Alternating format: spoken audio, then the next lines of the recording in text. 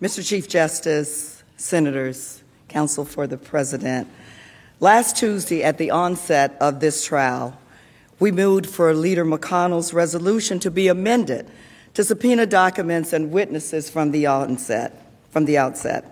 This body decided to hold the question over. You have now heard opening arguments from both sides. You have seen the evidence that the House was able to collect.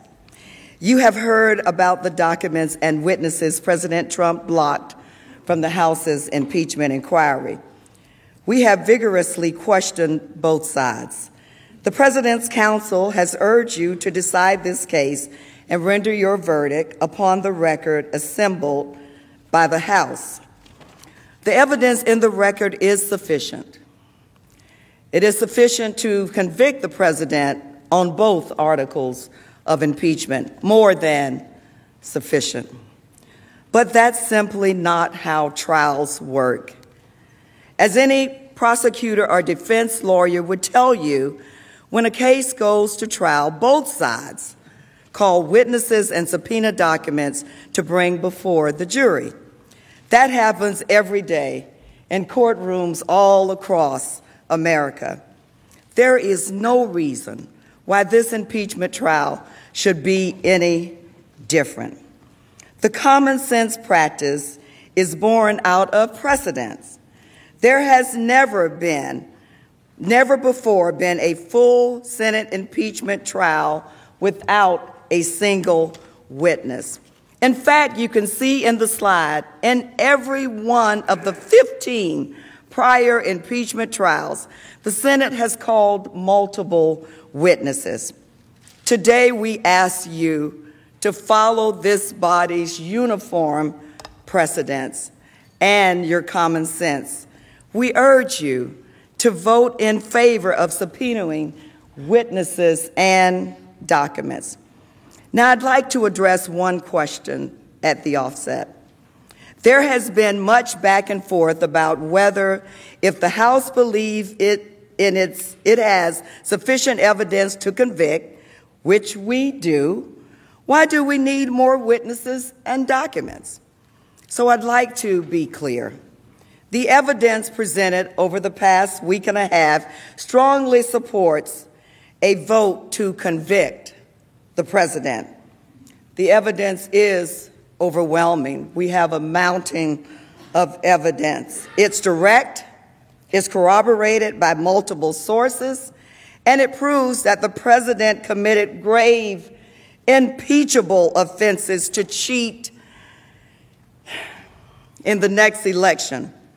The evidence confirms that if left in office, President Trump will continue to harm America's national security. He will continue to seek to corrupt the upcoming election, and he will undermine our democracy, all to further his own personal gain. But this is a fundamental question that must be addressed. Is this a fair trial? Is this a fair trial? Is this a fair trial? Without the ability to call witnesses and produce documents, the answer is clearly and unequivocally no.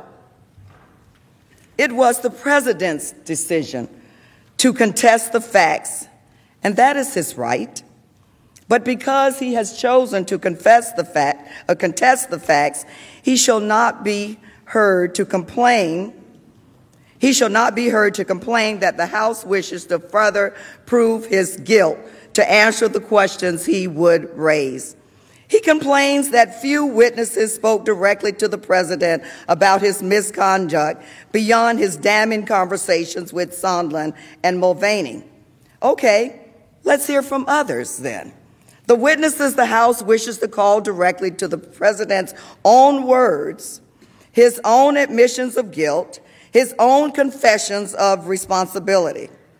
If they did not, all the President's men would be on their witness list, not ours. These witnesses and the documents their agencies produce tell the full story. And I believe that we are interested in hearing the full story. You should want to hear it. More than that, the American people, we know they want to hear it. The House Republicans' own expert witness in the House, Professor Turley, said if you could prove the president used our military aid to pressure Ukraine to investigate a political rival and interfere in our elections, it would be an impeachable abuse of power. And Senator Graham, too, recognized that if such evidence existed, it could potentially change his mind on impeachment. Well, we now have another witness, a fact witness, who would reportedly say exactly that. Ambassador Bolton's new manuscript, which we will discuss in more detail in a moment, reportedly confirms that the president told him in no uncertain terms. We're talking about the former national security advisor saying the president told him in no uncertain terms, no aid until investigations, including the Bidens. For a week and a half, the president has said no such evidence exists. They are wrong. But if you have any doubt about the evidence, the evidence is at your fingertips. The question is, will you let all of us, including the American people, simply hear the evidence and make up their own minds? And you can make up your own minds, but will we let the American people hear all of the evidence? You'll recall that Ambassador Bolton, the president's former national security advisor, is one of the witnesses we asked for last Tuesday. We did not know at the time what he'd say. We didn't know what kind of witness that he would be, but Ambassador Bolton made clear that he was willing to testify and that he had relevant firsthand knowledge that hadn't yet been heard. We argued that we all deserve to hear that evidence, but the president opposed him. Now we know why. Because John Bolton could corroborate the rest of our evidence and confirm the president's guilt.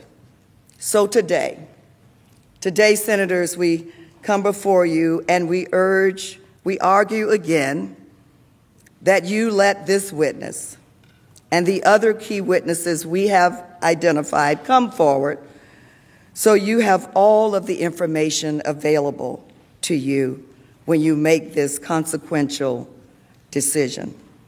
If witnesses are not called here, these proceedings will be a trial in name only. And the American people clearly know a fair trial when they see one. Large majorities of the American people want to hear from witnesses in this trial, and they have a right to hear from witnesses in this trial. Let's hear from them. Let's look them in the eye, gauge their credibility, and hear what they have to say about the president's actions. For the same reasons, this body should grant our request to subpoena documents, the documents that the president also blocked the House from obtaining, documents from the White House, the State Department, DOD, and OMB that will complete the story and provide the whole truth, whatever they may be. We ask that you subpoena these documents so that you can decide for yourself. If you have any doubt as to what occurred, let's look at this additional evidence. To be clear, we're not asking you to track down every single document or to call every possible witness. We have carefully identified only 4 key witnesses with direct knowledge who can speak to the specific issues that the president has disputed. And we targeted key documents, which we understand have already been collected, for example, at the State Department.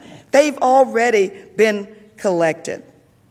This will not cause a substantial delay.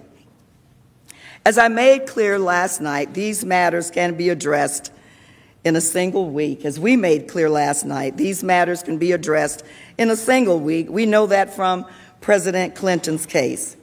There, the Senate voted to approve a motion for witnesses on January 27. The next day, it established procedures for those depositions and adjourned as a court of impeachment until February 4. In that brief period, the parties took 3 depositions.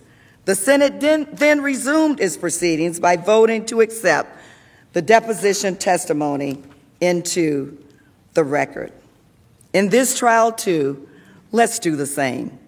We should take a brief 1-week break for witness testimony and document collection, during which time the Senate can return to its normal business. The trial should not be allowed to be different from every other impeachment trial or any other kind of trial, simply because the president doesn't want us to know the truth. The American people that we all represent, the American people that we all love and care about, deserve to know the truth. And a fair trial requires it.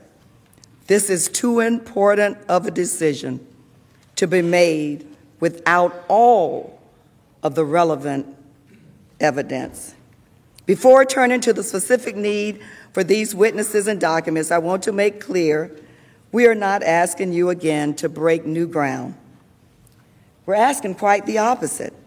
We are asking you to simply follow the Senate's unbroken precedents and to do so in a manner that allows you to continue the Senate's ordinary business.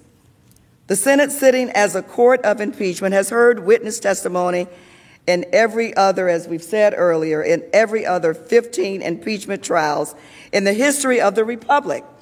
And in fact, these trials have had an average of 33 witnesses. And the Senate has repeatedly subpoenaed and received new documents while adjudicating cases of impeachment. That makes sense.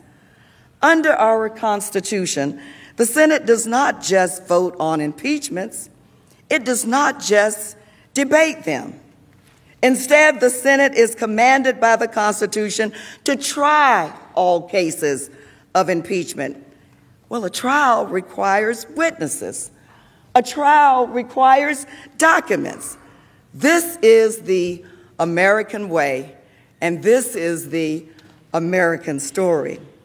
If the Senate denies our motions, it would be the only time in history it has rendered a judgment on articles of impeachment without hearing from a single witness or receiving a single relevant document from the president whose conduct is on trial. And why? How can we justify this break from precedents? How would we justify, for what reason would we break precedents in these proceedings? There are many compelling reasons beyond precedents that demand subpoenas for witnesses and cases and documents in this case. And at this time, I yield to Manager Garcia.